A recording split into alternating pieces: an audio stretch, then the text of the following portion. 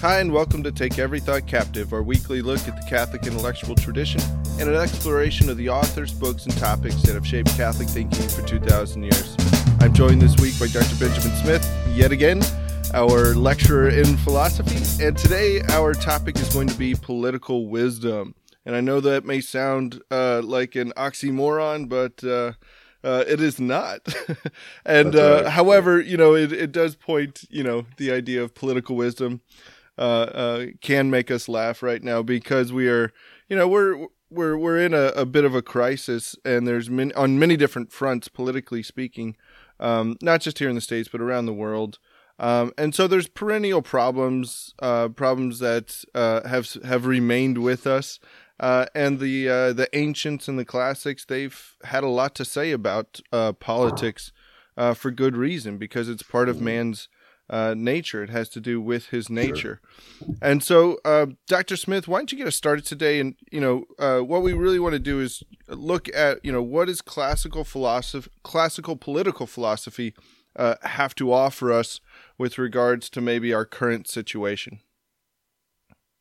Thanks, Jason. I think what it has to offer us is some clarity. Yeah. I think everybody, I see this, both, of course, in my own peers and friends and colleagues, just a sort of mass confusion, an inability to think clearly about political matters.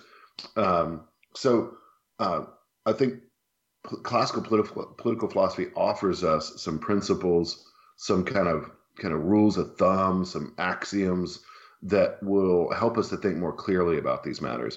And I think that's going to be really useful to us because political life is important. Mm-hmm. As you talked about, it touches on, we're in sort of a crisis state, but it's always been the case that we wanted human beings, philosophers have wanted to comment on politics and political life because it's so important. First thing is to get clear just about what political philosophy is. Yeah. Political philosophy is not a program. So what I mean by that is, if what you're looking for is a specific political program for your day and time, right? Mm-hmm.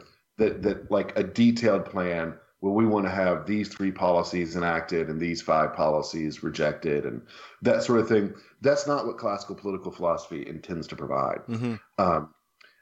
Now you might say, oh, well, it's not very useful. To the contrary, right?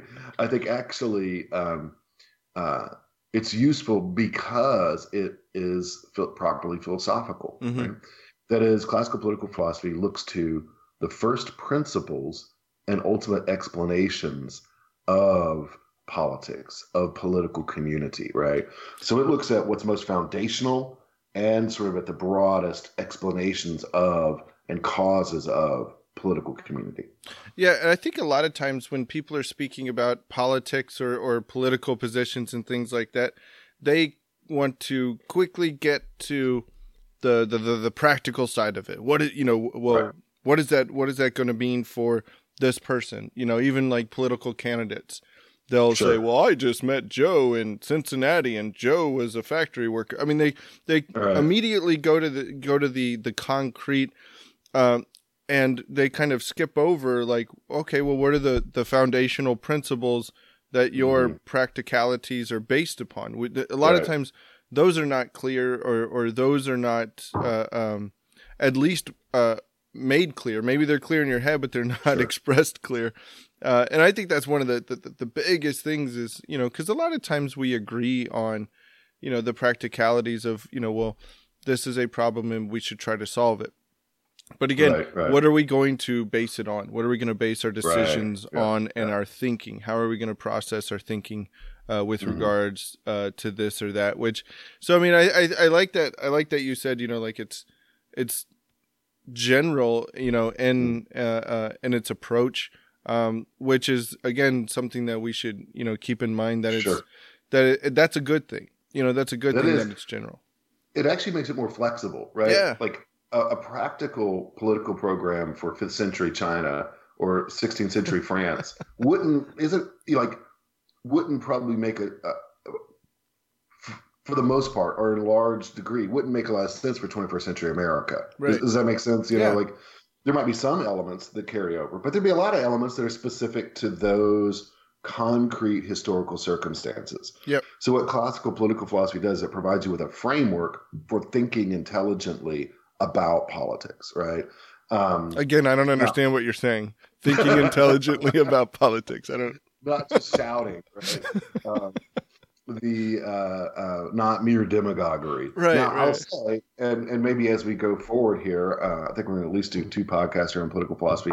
As we go forward, I will say, I think there are concrete, practical deductions you can make. Yeah. Right? Yeah. But when you're doing that, so you're being rational. You're deducing conclusions about particular political situations from universal principles, right? From universal truths. That's what's called being a man of prudence, right? A man of wisdom, being politically thoughtful, right? And Lord knows we need that. So I think it's oddly enough, because it's so general, right? Yeah.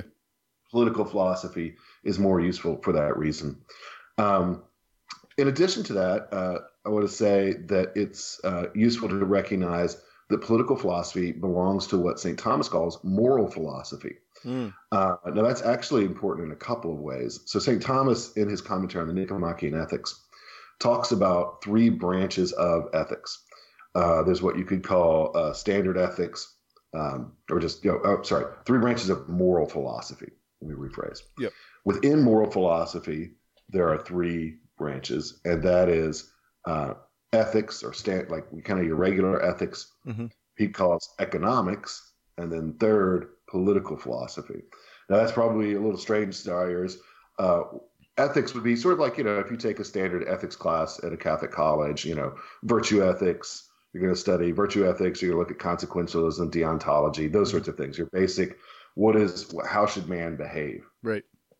Economics, interestingly enough, and we could maybe work on this, talk about this at some point, is family ethics.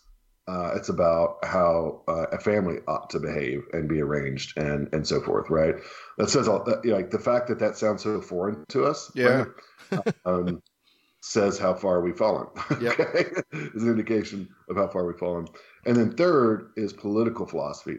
So political philosophy, of course, if you think about it as moral, right? Mm-hmm. That means that for one thing, St. Thomas conceptualizes the study and understanding of politics as a moral task, right? Yeah. That is, it's not amoral. So we're not talking about political science, okay? Right. As it's talked about today. Political science today is supposed to be a kind of like a version of sociology, right? Yeah. It's kind of statistical tools to sort of measure politics, political attitudes, those sorts of things. Does that make sense? Yeah. There's a clear distinction there. Yeah. Yeah. Whereas political philosophy is normative, right? Right. It's laying down, this is what should be the case, right? Yeah. And of course, it also deals with what is, but at a level that's deeper than quantity, right? Mm-hmm. All of these merely kind of modern scientific social sciences, right? I think that they're actually quite interesting and useful, but they only go to the level of quantity, right? They don't get to essences, they don't get to forms, they don't get to natural ends. They can kind of help us know a little bit about that, but they don't really sort of create wisdom then, right? Right. Yeah, they show us how far away we've gone. That's right. Statistically, we can put a number on it. Right. Yeah. One last thing that's important about sort of just think about political philosophy as moral philosophy is that it means that this is a matter of human action. Mm-hmm. So we're not talking about studying rivers or rocks or geological patterns or something like that, right? Yeah. This is not something that's just there. It's about something that we do, mm-hmm. right? And so that's important, right? Because it means that all of those things that are applicable to human action are applicable to the study of politics. Right. Things about psychology and things about morals. Both of those are applicable. It means that that studying political matters is especially important to think about the end or the goal, right? Because of the way in which the end or the goal governs human action, Right, right? right, right. So this isn't just something that's ready-made sitting out there. It's about something that we do, and so we have to think about it in terms of as a form of human action. So that I think helps us a little bit to sort of position political philosophy, right? It's moral. It's not amoral like political science. It's normative, Hmm. right? And it concerns human action. Yeah, and I like that that I think clarifying that moral character of it is important because it's it's part of our nature that we are Mm-hmm. these naturally political beings that we Mm-hmm. organize ourselves, our families, in a particular way towards a particular end. And because of that, yeah, politics takes on this moral character, which so I mean, I think that's important, for not just remembering that, yeah, there's moral quality to it, but that as tired as we get of politics, it's important for us to stay somewhat engaged in it. Um, Sure. as much as sometimes we just want to punt our TV out the window. Sure. Which I tried once, but it was just way too heavy. But Hurt your foot. that's right. It's just, yeah. I mean, it could just be painful, but it's important to remember, like it's, because it takes on that moral, it has that moral quality. We need to stay engaged in it and care about, how it is that we interact with it, how it is we participate in the ordering, Mm-hmm. of our societies, and theologically, we, many of the popes, they say very clearly that this is the responsibility of the lay people.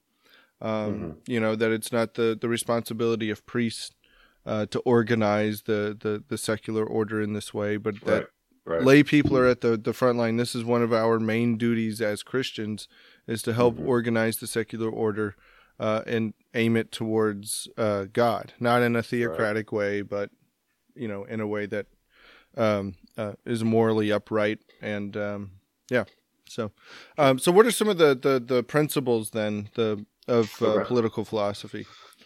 So one of the things is one of the things I love about classical philosophy in general, right, is it just it's so organized, Yeah. right? And so with its different branches and almost with all of the branches I can think of, there are usually like a collection of 3 or 4 theses that are like sort of central, right, to understanding the matter. And so when it comes to political philosophy, the 3 theses that I think are really useful for getting off the ground are: 1 is that man is naturally political, 2 that the political community is perfect, and 3 that the common good is to be loved more than the individual good. Mm-hmm. So that's a lot. I don't know if we'll get to all of that today. We'll see. We'll see how it goes. But let's just start with you've already mentioned this a couple of times, and it sounds kind of pedestrian at first, but it's actually very important. And that is the claim that man is naturally political, right? Now, to get a hold of why this is recognize this is important is almost the entire modern political tradition rejects this thesis. So if you wanted to look at right now I'm working on some research and a book on modern political ideas, and if you wanted to think about, well, what's a clear cut, right, between classical political thought and modern one, there's a couple of things you could say, but one for sure is the rejection of the idea that man is naturally political. Really? Wow. Yeah, it's interesting. Like you find this in the in really all of the modern philosophers. They put it in different ways. In the sort of Anglo-American context, you can see this most clearly in contract theory, right? So the modern political philosophers tend to think, oh, man in a state of nature, right? They use that state of nature language, is an individual. Yeah. Right. Then he comes to be through agreements, right, explicitly and rationally entered into the political state. Right. So you transfer from the state of nature to the state of politics, right? So man invents political life, right, in the modern order, right? We could say a lot more about that, but I think that's one of the central errors of modern thought, modern political life, right, that we've really labored under since, I don't know, 17th century, maybe a little earlier than that. So we're a long ways down the road here, unfortunately. Um, Now, of course, agreements have something to do with some political Sure, regimes. sure, Yeah, sure. no problem with that. This Yeah. is a more fundamental issue, right? Is politics a human invention? Hmm. And St. Thomas and Aristotle would say very clearly, no, it is not a human invention. Right. Particular arrangements, particular customs, particular laws, right? Particular regimes Yeah. have a lot to do with human prudence, human preferences, uh, historical circumstances, those sorts of things, right? You don't expect 5th century China and 21st century America politics to look the same. It would be crazy to think that they're exactly the same, Yeah. right? Yeah. Yeah. Because they operate in radically different circumstances. Just think about the technology. I mean, just so radically different, right? Yeah. So the those parts are due to human invention, Yeah. due to culture and things like that.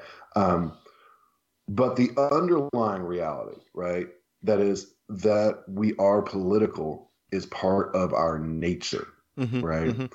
Hmm. So does that? I mean, what do you think about that, Jason? I mean, do you see that as a pretty stark contrast? Yeah. Yeah. Important one? I think it's one that I think a lot of people can easily gloss over. Like, Mhm. oh, so it's not necessarily situated in the nature. It's an extension of man, or it's something that man's created. Well, that's close enough. So, I mean, it's not that big of a deal, Right, right. but no, it is, and that's one of the things, like, if it, and especially to use, the language of today, if it is just a political construct or something, or if it's just a social construct or something that we invent, or something that we move from Right. our nature to this, Right, new kind of organization or way of life, right. that's wholly different than something that is part of our nature, something that we are naturally inclined to do. Yeah, and I mean, this, I don't know if there's a clear connection, but I mean, like, even when we talked about last time, like the kind of the efficient cause, or like the beginning point of something, is very important. Mhm. Sure. So Right. to begin talking politically, and situating politics and political life, and just something as, well, it's just something that man kind of creates or invents. Yeah, Sure. that should be a fundamental problem from the beginning. Absolutely.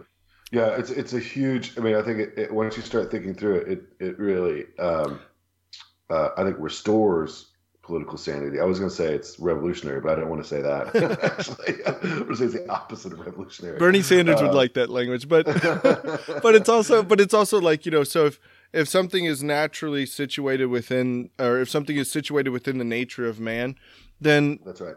And correct me if I'm wrong here, its purpose is essentially, or is already there, and it's not up for us to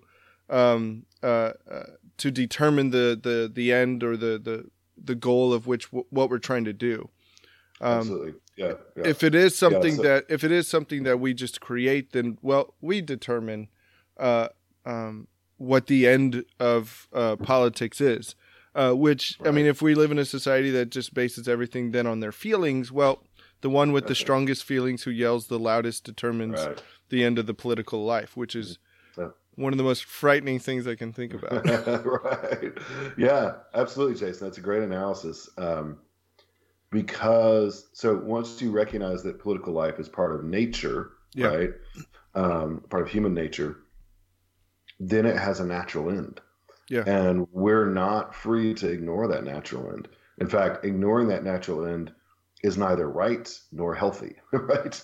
It's both wrong, because it means we're violating the natural law, right? So, the natural law is rooted in natural ends, right? So, if politics has a natural end, and we ignore that natural end, right, which we do, right, especially in the modern period, then we are in violation of the natural law, right? So it's morally wrong. In addition to that, it means that we're depriving ourselves of the natural good that political life offers to us, right?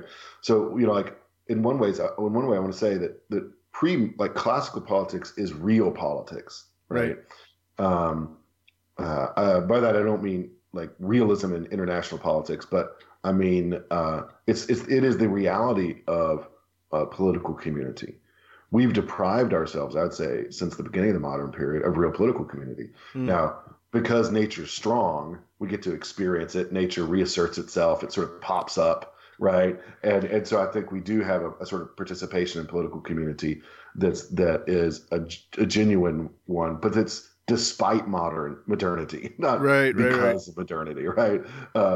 So it's kind of like, even a, say a naive communist living in the Soviet Union, right? Probably because nature's strong was able to develop some virtuous friendships, right? Yeah. By naive, I just means, doesn't have any other alternatives, just, kind of going along with the regime, and trying to live his life, Comrade Ivan, he's just trying to get along, and live a life. He's probably developed some virtues despite living in the Soviet Union. Right. Does that make sense? Yeah. And again, many of what we want to look at, with regards to this is, human flourishing. What will help the human person flourish. And not, and not just as individuals, but human, families, and the society as a whole.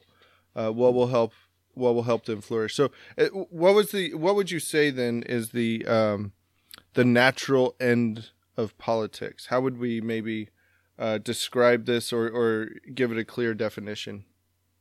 So, one way to approach that question is to ask ourselves, why do we have this natural inclination? Yeah. Right. So that we have a natural inclination to form political communities is verified by historical observation, right? Mm-hmm. We just, wherever there's human beings, we start to develop political communities. Right. Maybe poorly, maybe well, right? Yeah. But we do politics. Human beings do that, right? That's what we create. Even when you start thinking about like, your famous desert island kind of situations, like examples, sure, or kind of almost kind of mental exercises, you start thinking about, well, how are we going to organize ourselves? So this is one of the things that I really like about apocalyptic shows or disaster shows, where you have a group of survivors, right? And then they have to start at some point. Organization has to happen, right? Lord of the Flies is a great example, right? Right. Yeah, whoever has the conch can speak, That's right, yeah. Right. And so you see though, like they start off as like good little classical liberals, everybody having, everybody's an individual, but everybody has a fair shake and everybody gets to participate and they're all equal, blah, blah, blah. Right. And then, over time that breaks down, right? And they go to kind of like a tribal chiefdom, but anyway, so, that's just another example, right, of the way in which it's just true, right? Yeah. By evident observation that human beings are political. So then we ask ourselves, if we want to try to become wise, mm-hmm. right, about this, well, what are the ultimate causes of that, right? Yeah. Why is it the case? That human beings are naturally inclined to engage in political life, to create politics or develop it? So the answer to that, right, we're really ultimately going to be looking at the final cause here.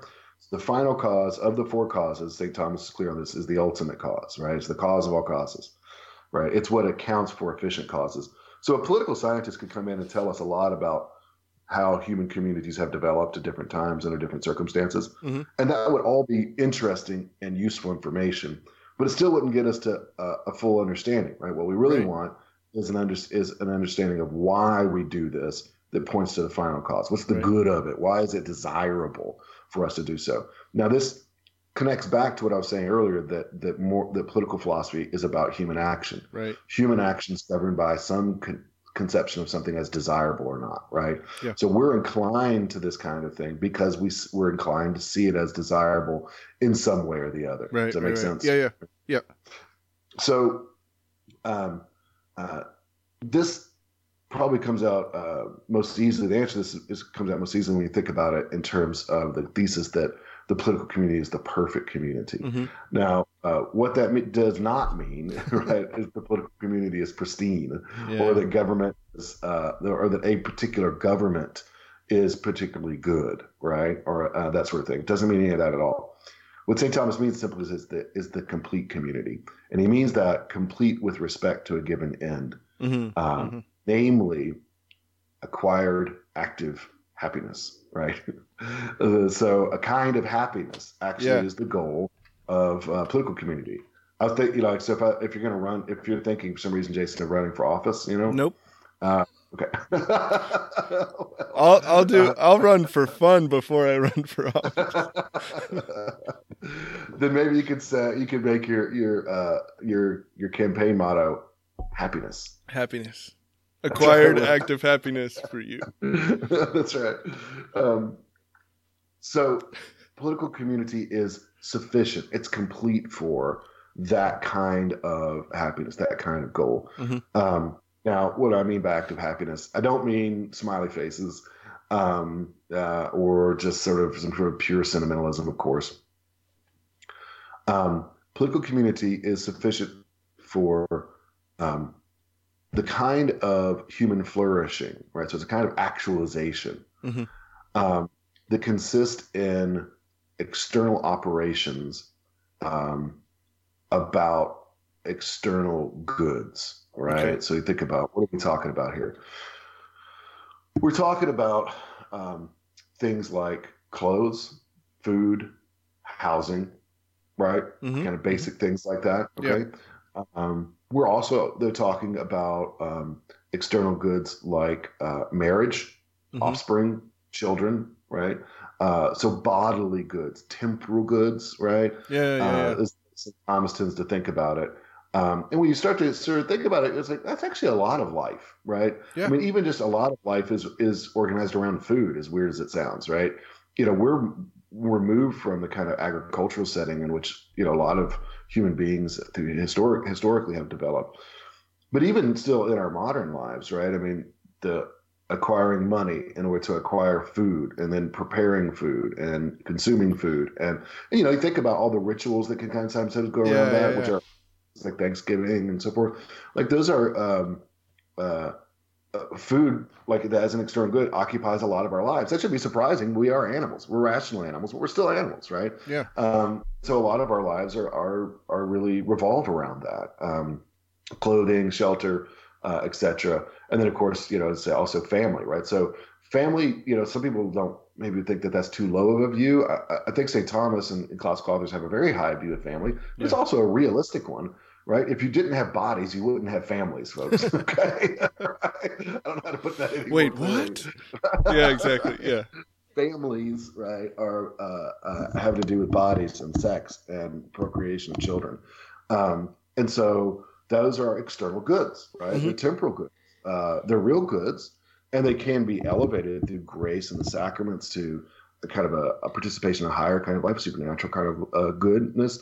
But at their root, they're rooted in our bodies. They're rooted in nature, and they're temporal, right? I mean, we know that marriage is, even the best marriage. Jason, let me ask you this: even the best marriage does it ever end? Does it ever end? Yeah. Yeah. When? Death. That's right. Until death do us part, right? Like it's done then, right? It's over, right? So it's a temporal good. Now, God willing, you'll see your spouse again in heaven, right? But there your friendship is going to have a different character than it does in this life, right? So, anyways, to deal with external goods well, right, or virtuously, that's active acquired happiness, right? Right. Virtuously, the virtuous development, pursuit, and exchange of external goods. Yeah, and again, these are all going to be when you're talking about the governance of these things. This is where virtue comes into place. Prudently dealing with these goods justly. This is where in a society lacking certain virtues. That's going to be a huge problem where we can say, well, we need, so they'll begin with like, a good principle. Well, we need to, share the goods that we have or something like that, which sounds fine and stuff, but then they do it unjustly or something like that. That's where you can get into a problem. So when we're talking about this like you said, when we're talking about this political community, it takes on this moral character. It has this moral, it deals particularly with morality.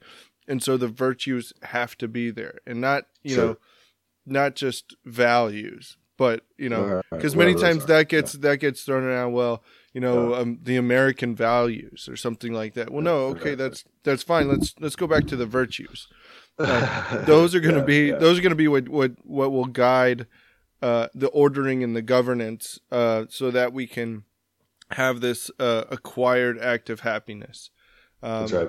So when you're thinking about this, right, it's key to have clear here, right, that it's the virtuous use of those things. Yeah. Now, there are, of course, goods that go beyond that. I would say the goods of contemplation, right? Yeah. So even at a natural level, so the philosophical good of contemplation, but also then surely the supernatural good, right, of eternal beatitude. So political community doesn't cover the whole flourishing of man, right? But it covers a real kind of flourishing, and it is a kind of flourishing that's about external goods. So it's about meat and potatoes, just physical bodily things, but pursued virtuously. The relevant virtues here are prudence, justice, temperance, and fortitude, right?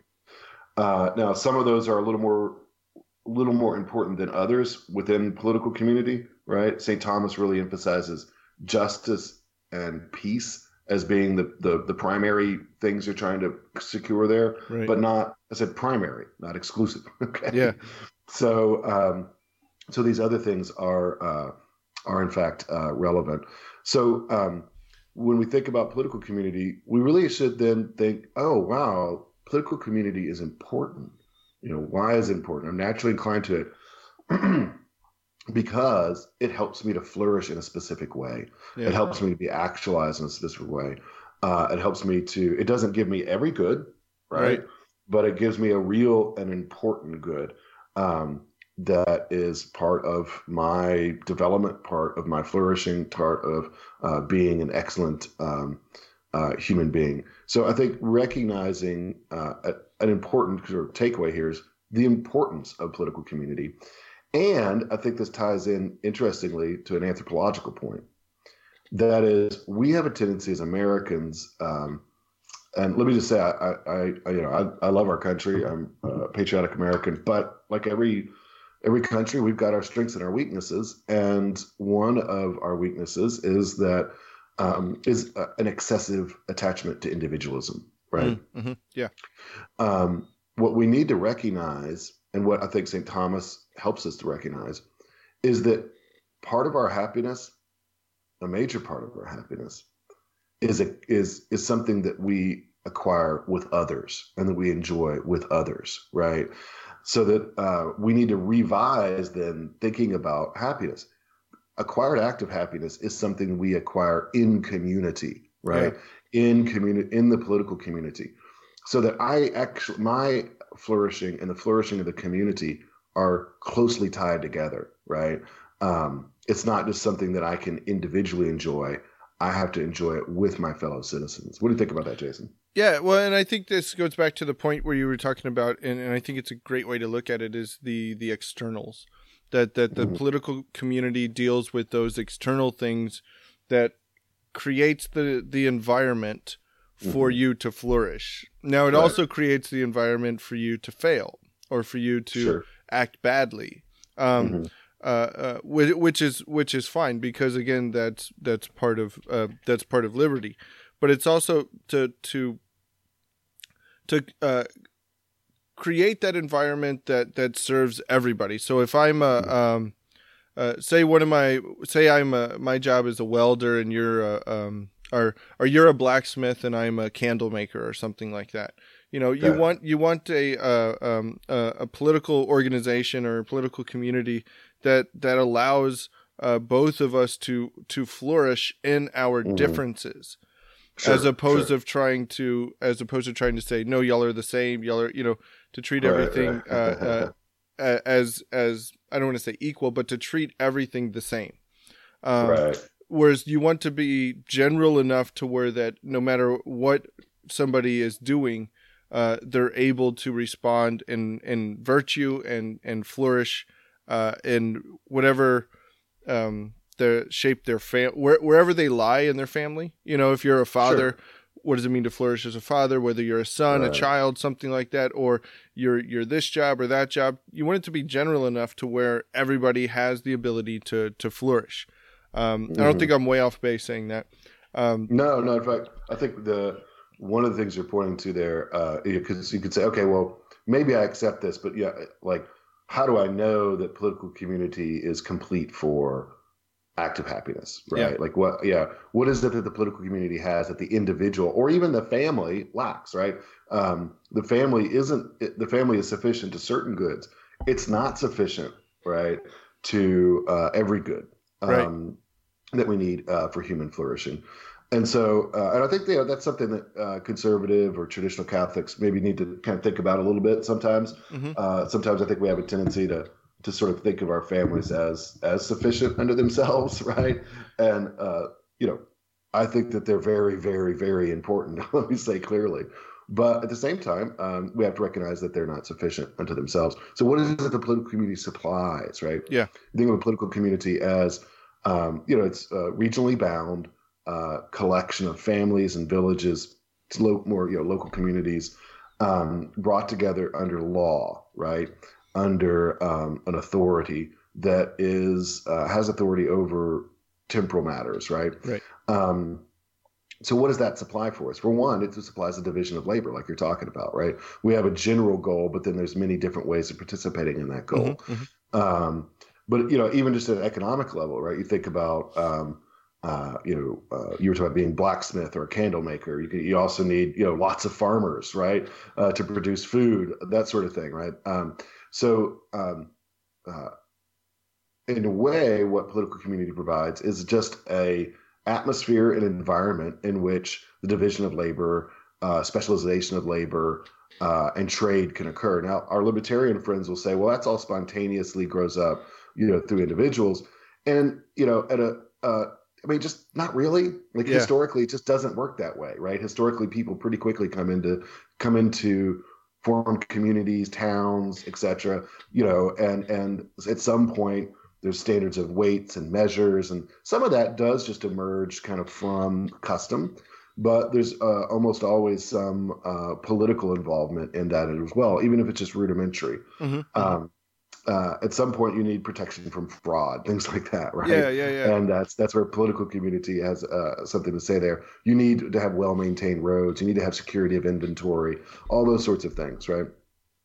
In addition to that, I think you also need to recognize that political community helps to pass on culture, right? Again, we don't want to think of government, like there's a government artist or something like that necessarily. Although there have been such things, right? Yeah, that propagandists, right? That's true. But on the other hand, like you think about princes and kings have often employed artists, right? To do great works of art. But, more broadly, political community has the stability to last and to pass on great culture, right? So you think about, there's plenty to criticize about ancient Rome, but there's also plenty to kind of admire, kind of like with a healthy dose of criticism, right? Yeah. Lots of criticism, but still admire, like, the degree to which they were able to preserve and develop so many great cultural achievements, right? That's admirable, right? In a way, still recognizing their deficiencies. Without that political stability, right, it's hard to imagine that you would have had such a long-term cultural flourishing. And then one last thing we talk about is protection and justice, right? That is, political community has the wherewithal not only to create a flourishing economic environment, a cultural environment, but also to provide a system of justice, which is important, and to provide a robust defense against, enemies, foreign and domestic. So we think about it, there's lots of ways in which political community contributes, complements, and makes possible the flourishing that we call acquired active happiness. So when you think about the perfection, the completeness of political community, two things ought to come to your mind clearly. One, the importance of political community, right? Political community is very important.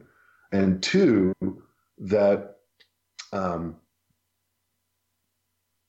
our happiness is something that we achieve with others, right? It's not, strictly speaking, an individual good.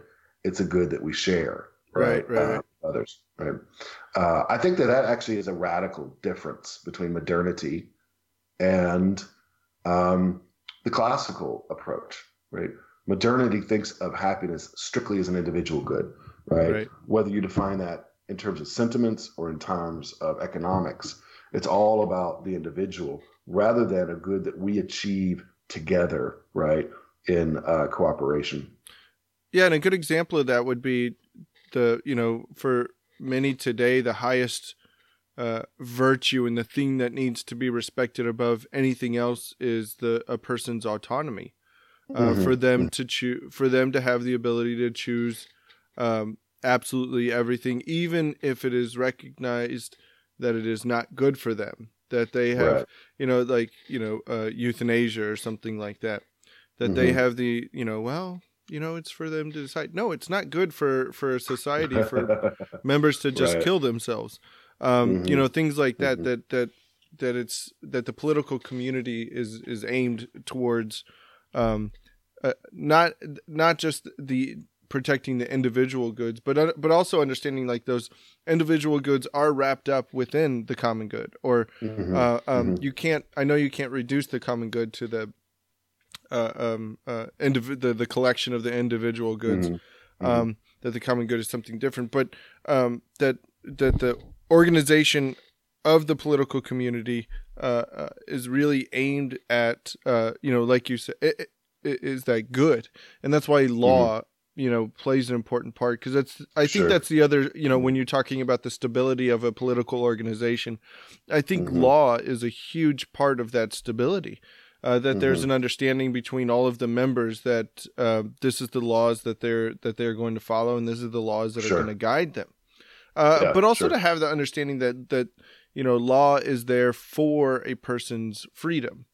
That it's not there to for the king to have his thumb or something like that over its members or something like that, but that it's the law is there to guide the community towards human flourishing.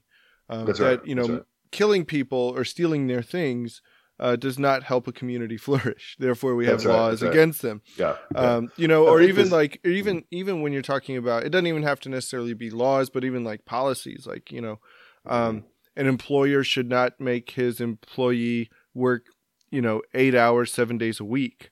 That there, and again, not that the government can provide, or the political community can provide those higher goods, like you were saying, contemplation and eternal beatitude. Not that they can do that, but they can at least create an environment where the human person can seek out, has the time, has the leisure. It's we've talked about leisure before. That it creates the environment for the person to seek those higher goods. Yep. That's good. Yeah, that's important for sure. I think that, see, again, we go back to this so often, Jason, today, but seeing the hierarchy there is really helpful, right? That is that this isn't to the exclusion of higher goods, right? We can see that there are things that are better than politics, right? But that doesn't mean that politics is useless, right? Right. And importantly here, to use a technical term, this is the good that we pursue in politics is a bonum honestum. That is, it's a genuine and honorable good. It's not merely useful, and it's not merely pleasant, right? It's desirable for its own sake. Now, it is not a perfect good, right? The only perfect good, of course, is eternal beatitude, but it is still a real good, right? And in fact, sometimes we can just to be clear, we can call it civic happiness.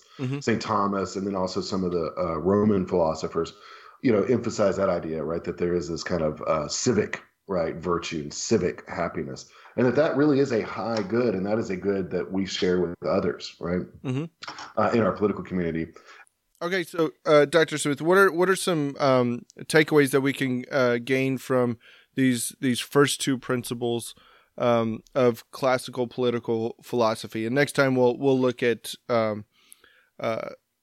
next time we'll look at the common good in law and how those, that being the third principle, how those really kind of form the three kind of theses or three principles. But what are some takeaways that we can have from these first two here? So I think in general you could just say modernity is a disaster, right? On a positive note. Right. Okay. So more positively, if you think about it again, that man is naturally political. So you just think, okay, that means that politics has a natural end, right? And it's neither right nor healthy to ignore it. Right. So we're not free to ignore it, both because just like we're not free to ignore gravity, right? It'd be bad for us to do that. And it's also immoral. It's contrary to the natural law, right? So we're in a sense ignoring, even to more deeply ignoring reality, right? Yeah. So you need to remember politics isn't like, even in your own life as a citizen, politics is not whatever you want it to be. Yeah. Politics as a citizen, or let's say that you lived in a monarchy as a subject, it would be your duty to pursue what is the natural end, right, of political community, right? So that's, I think, the first thing to remember. Politics isn't just for you to make up whatever you want, right? As it's right. Second, that the natural end of political community is not every good, right? And I think that's very important. We've talked about this before. Yeah. I think sometimes Christians have an over-realized eschatology and want the political community to provide all of the Beatitudes or something like that, right? Yeah. And that's not the job of politics. Sorry, right? The political community is, not the kingdom. It's not the kingdom of God, correct? Yeah. It may be a real kingdom, and it's very important, but it is about, the natural end is about active happiness, which is the virtuous development, use, and exchange of external goods, right? So that's, I think, pretty clear, right? Or temporal goods. So that's the natural end. So that's what we should be striving for, is that virtuous development. And then, in addition to that, we need to recognize then also that how important political community is. If the goal of political community is a form of happiness, a form of a human actualization, then it is very, very important. And then fourth, the final takeaway is that our happiness and development is not something that we achieve individually. Yeah. It's something that we achieve together, in community, in cooperation with each other. So we have the idea, right, that philosophy has a natural end, has a fixed end. We're not free to make it up. Right. Secondly, that natural end is active happiness. Third, that makes the political community very important, right? Something we should value highly. And then fourth, it means that we need to think of active happiness as something we achieve with others, not simply as individuals. I think that's a lot of guidance. Yeah, there's a lot to take away from just looking at those kind of four takeaways and trying to apply them to our current situation. And the one thing I'll add is the place of the virtues, those cardinal virtues, of how important they are in accomplishing all of this. That the establishment, the habitual building up of those virtues, the proper exercise of those virtues is going to be essential in accomplishing this. And those need to be present not just in individuals in the political community, but also in the principles that the political community and laws that the political community establishes. Right. that's a hard thing to grasp sometimes, or it's, especially when an entire, when, virtue is not something that is universally understood. The sad part is that it is universally real. that again, going back to reality, that is how the human person will flourish, and with the application of those virtues for, like you said, that acquired active happiness.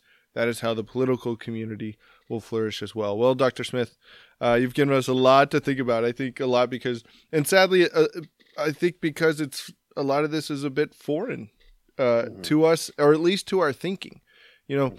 Because it's naturally, we may have some of these inclinations, but again, what classical political philosophy does offer us is a clear and organized way to guide our thinking through this. And so I encourage all our listeners to study this more. Dr. Smith does have several essays and blogs up on our website, more about political philosophy. And so I want to invite our listeners to check us out there at CatholicStudiesAcademy.com. Until next time, God bless.